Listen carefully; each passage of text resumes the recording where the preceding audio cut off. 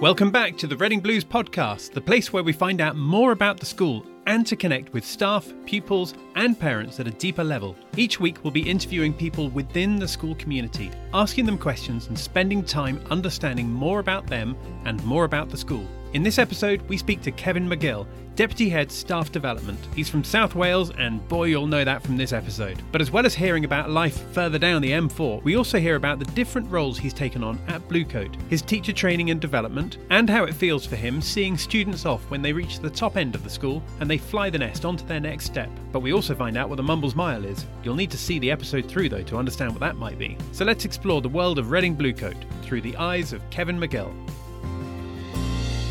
Kevin, thank you for joining us on the Reading Blues podcast. I'm looking forward to talking to you today about life at the school. But first of all, how are you doing? Yeah, pretty good, thank you. I've actually come into school. It's Saturday afternoon. It's not great weather outside for May, but then, being a South Walian, May and temperatures of about 11 degrees and pouring with rain is about normal. So you're from South Wales, is that right? Yeah, that's right. So born and brought up in Swansea, and then my adult life has been spent outside of Wales, and then predominantly most of it in the Reading area. So how old were you then when you left Swansea in that case? Well, 18, going up to university, like you did in those days. It was, on the train. It was none of this parents packing the car and driving you off to university. I went to a London college, so actually going up on the train was far more convenient for everybody, and sort of really haven't returned on any permanent basis since leaving when I was 18. So where did you study in London? Tell me more about that, and what did you study there? Yeah, so I studied at King's College London, and I studied philosophy and theology as a joint honours degree. Yeah, I mean, at that particular time, it was interviewing for all your main university choices, which was a really exciting thing. And I think when I went I'd attended several interviews. Now, I just remember going to London. It was round about near Christmas time. And so December anyway, and walking up the Strand to King's College, it just felt like a really kind of stimulating place to be. Met people in the departments and loved it. And that was me. I decided then, and I just needed to get the A-level results to go there. And do you remember what A-level results you needed to get there? And do you remember what you also achieved to get there? I needed, I think, this is kind of old currency really, but I think an A and 2 Bs, and got that. So that was all right. And then when you left King's, it sounds like you left the London area as well. Did you move straight to Reading from the London area? No, after King's, I studied as a postgrad in Swansea, writing an MPhil, but it was a research-based master's degree. And I wasn't at home in Swansea necessarily all of that time that I was studying there. But I wanted to work with a particular philosopher who was sadly passed away, but he was very well known and still is well known, particularly for his interest in a philosopher called Wittgenstein, it still is my favourite philosopher and probably the biggest philosophical influence on my thinking. So that was MPhil, and that took 2 years to complete. And then did you come straight to Bluecoat from there? No, slightly circuitously. I'd sort of decided after the MPhil that I wanted to do something different, and I went to work. I was on the graduate training scheme at Lloyd's of London. Okay. And I actually applied for it. I had probably little idea what Lloyd's of London and the insurance markets were about. Sounded like it was quite different to studying philosophy and theology anyway, and gave it a go. And then by some strange miracle, having gone through about 4 rounds of interviews, they offered me a job, and I did that for about 18 months. Realised it wasn't quite for me. And then I started, I moved from there to Bristol to do a PhD. So you're definitely hugging that M4 corridor. There's no doubt about it, is there? Oh no, I break out in a sweat. If I can't smell the M4, then I'm just, I'm not myself at all. You must be very familiar then with Lee Delamere Services, Membury, and all of the other ones. Magor, is it? Yeah, like you wouldn't believe. I mean, I can close my eyes and walk into those places. I know my way around, without, blind. Okay, let's bring it back to Bluecoat then for a moment. I understand that you've worn various different hats at the school during your career there. Which hat are you wearing at the moment? And tell me about some of the other hats you've been wearing. Yeah, so at the moment, the hat I'm wearing is Deputy Head Staff, or Hmm. Deputy Head Staff Development is probably a more accurate term for what I do. I've Hmm. been doing that job. I think this is the 6th year I've been doing that job. And then Hmm. working back kind of chronologically, I was director of sixth form Okay. for 3 years. And prior to that, I was head of the religious studies department here, head of year 9 as well for a period of time. And then going back to the beginning, I was a trainee. Well, after PGC, I completed my NQT here. And I quite quickly, by circumstance more than anything else, became the head of department. So that all happened fairly early on in my career, which Mm. was, I mean, fortunate, I felt, for me to have that experience quite early on. So tell me more then about the current role that you're doing. I mean, how does that impact school life? How does that help the students at the school? Yeah, so really, it is staff focused. I mean, there's no question about that. But of course, in providing opportunities for continued professional development and training and development of staff, of Mm. course, that will then have an incremental impact on the school community as staff feel they have opportunities to progress and to develop in their practice. We have a staff learning research group here, which is run by one of my colleagues, Mike Justice, and again, kind of having a little bit of input into that means that we have a staff that are, I think, and I constantly engaged in looking at ways that they can improve, and any improvement that a teacher makes is Hmm. going to have a benefit for the pupils that are in a classroom or a laboratory with them. Now, a little bird tells me that you're one of the first people to achieve an accreditation by the Chartered Teachers Institute. Is that right? And tell us a little bit more about that. Yeah, it is. I think in the end, I remember this is myself and a colleague who's head of biology here. We were part of the pilot scheme. I'm fairly sure that the pilot scheme started with about 150 teachers. By the end, I think it was about 90 that graduated. I mean, the teaching profession has always had the charter, the Royal Charter, to award chartered status, but never really had the kind of organization to kind of put it all together as part of a professional training program. Chartered College of Teaching was able to do that, and the pilot program was. I was thinking possibly at the time about something like a master's in education, but I felt that it was not really school focused enough or blue coat focused enough. And when I Hmm. read the outline of what the chartered qualification involved, it would allow me to be much more focused on what was happening here at school, conduct some field work, conduct some research that hopefully then would kind of benefit the school in some way. So, does this help the school with regards to things like teacher training sessions for newly qualified teachers as well? Yeah, I mean, in the sense that it really provided me with the opportunity to brush up on my pedagogical knowledge.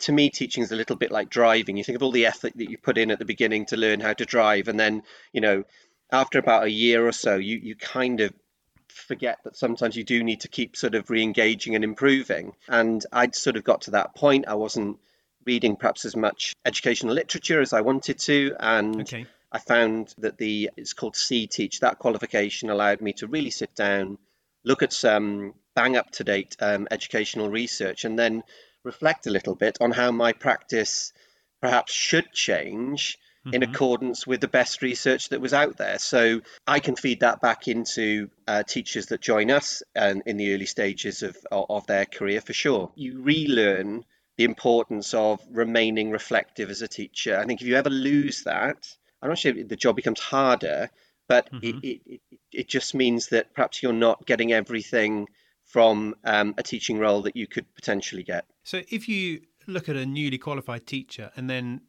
look at them, say, 30 years in the future, when they've got lots Mm. of experience of teaching, and then if you gave them the opportunity to time travel and go back and talk to their newly qualified self, what do you think most teachers would tell themselves? I'm just trying to think about people who are newly qualified, how they can be as effective as possible in their job by listening to their future selves now, if you know what I mean. Yeah, there's a couple of things that I think, be consistent Hmm. a bit because pupils respond to that. I mean, they respond to consistency and fairness, but, you don't want that consistency to become boring, but it's just the Hmm. point, they're trying to predict a little bit how you're going to behave in the classroom as much as you're trying to predict how they're going to behave. Okay, yeah. So I'd say that's really important. I mean, enjoy it. I mean, enjoy the challenge of it. It's nerve-wracking when you start teaching, but it's an incredible thing. There's studies that show that, teachers, when they're in the classroom, have this heightened sense of awareness. I mean, much like, somebody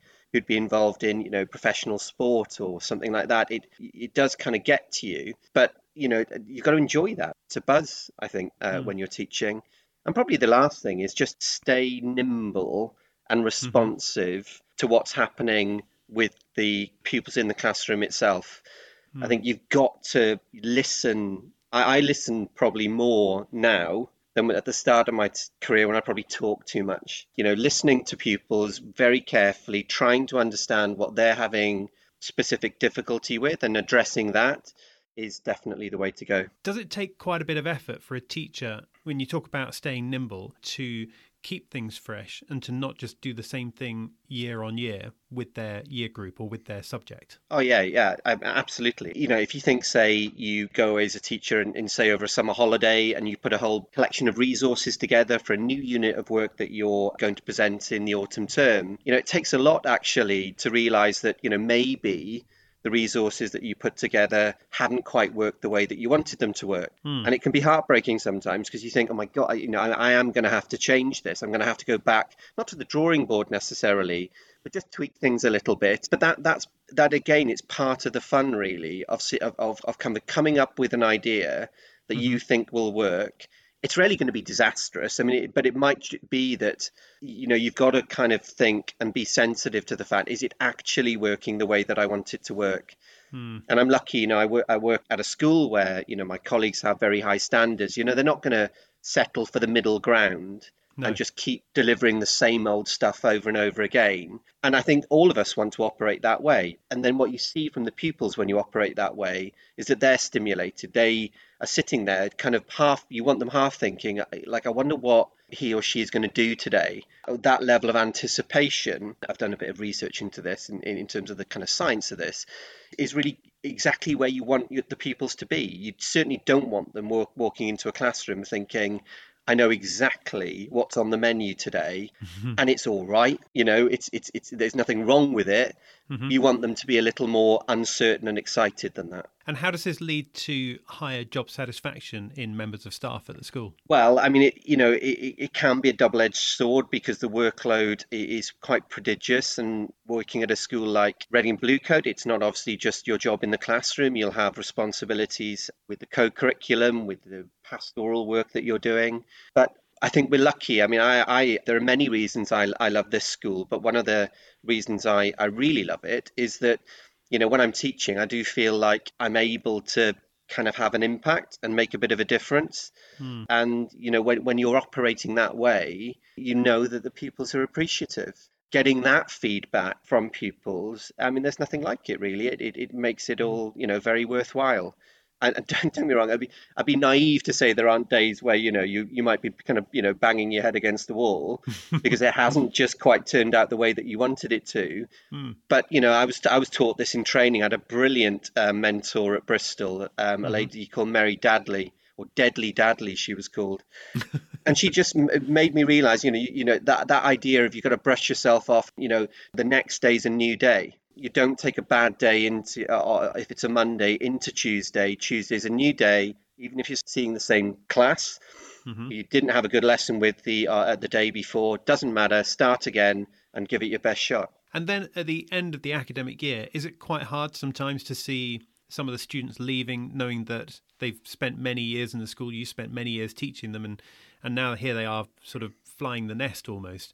Or are you more excited about where they're going to be going and what it means for them? Yeah, I think it's more of the latter, to be honest. And also, you feel like you've done your job well when you've got them to the point that they're ready for the next step. I think the only ones where it's slightly worrying is you feel that they're not quite ready, or they don't quite know what the next step is for them. But by and large, I was a sixth form tutor for a number of years, and obviously did the director of sixth form job here at school. I took really probably quite selfish, vicarious pleasure in seeing them apply for their university courses and the excitement that brings, or applying for an apprenticeship and seeing somebody really bravely taking a slightly different route into the next step of their life. And I loved that. I still do. Okay, let's switch it up a little bit. I'd love to find out a little bit more about Wales and you, Kevin. So tell me what some of the best things are about Wales. Well, definitely the beaches. I was lucky to be brought up the Gower beaches near Swansea are beautiful. It's where I proposed to my wife. Oh, lovely. Joe's ice cream. I don't know if that, if anyone's ever in Swansea, you've got to have a Joe's ice cream. It's just the best ice cream. Mm-hmm. And how can I put it? You spend time in somewhere like Swansea. There are some characters, all sorts of people. All different kind of ideas and stripes of people I've met in Swansea, and I think that kind of mixture of personalities I've always loved. And if I mention the Mumbles Mile, is that a good thing to say on a podcast episode like this? I know it well. I've known it through its various iterations. I mean, when you go to the Mumbles now, it's virtually obsolete. It doesn't really exist anymore. For the sake of people listening, can you just explain what Mumbles Mile is? Yeah, so the Mumbles Mile is a series of public houses that starts at the bottom of Newton Road with a place called the White Rose. And if you make your way down the Mumbles Road from there, you can visit, if you choose to, several hostelries that are very friendly and they can serve you beverages. Certain kind of refreshments. Perfect. Certain types of refreshment, yeah. Excellent. Yeah, but it's changed now. A lot of restaurants. When I was growing up there, I mean, the university students a lot lived in Mumbles, and they would be out of a weekend. Now the students, the new university site is the other side of town, and it's the town centre that the students go to, not Mumbles. So Mumbles now is fairly quiet. Okay, so apart from Wales, where else in the world would you like to travel to? I'm going to pretend for a second that COVID does not exist at all. I've been to Peru in South America, and wow. I'd love to go. I'd love to go back. But probably top of my list would be Japan. I'd love to go to Japan. I have a particular interest in Buddhism from an academic and teaching perspective, and I know you can encounter Buddhism in countries other than Japan. But I would love to go to Japan, and I've sort of got my eye when we're all somewhere near normal again, in terms of what we can do and travel, a sort of a walking holiday around Fuji and visiting some monasteries along the way. That does sound amazing. There's something to look forward to when lockdown properly ends in that case. Yeah. I mean, if it happens, it happens. We'll have to wait and see. Well, look, we need to bring this to an end in a moment. But if anyone's heard anything and they wanted to get in touch about anything you said, what's the best way for them to reach out? You can go through the Reading Bluecoat website. I mean, there'll certainly be a main contact telephone number there. But I'm more than happy for anyone that wants to take the conversation further to contact me on my school email address. Which is kjm@rbcs.org.uk. KJM as in Kilo Juliet Mike at rbcs.org.uk. That's correct. Well, look, Kevin, thank you so much for your time. It's been great talking to you. It's been great hearing about Wales. And thank you very much for your time being here today. My pleasure, Simon. Thank you. And that was Kevin McGill talking about life at school through his eyes. Kevin, a big Welsh thank you from me for your time on this episode. Now, don't forget, you can contact Kevin directly by emailing kjm@rbcs.org.uk. And also, don't forget that our next episode is coming out soon. So be sure to follow this channel, and it just means that when the next episode is released, you'll receive a small notification just to let you know so that you won't miss it. So look after yourselves for now, and in the meantime, we'll look forward to seeing you in the next episode. Bye for now.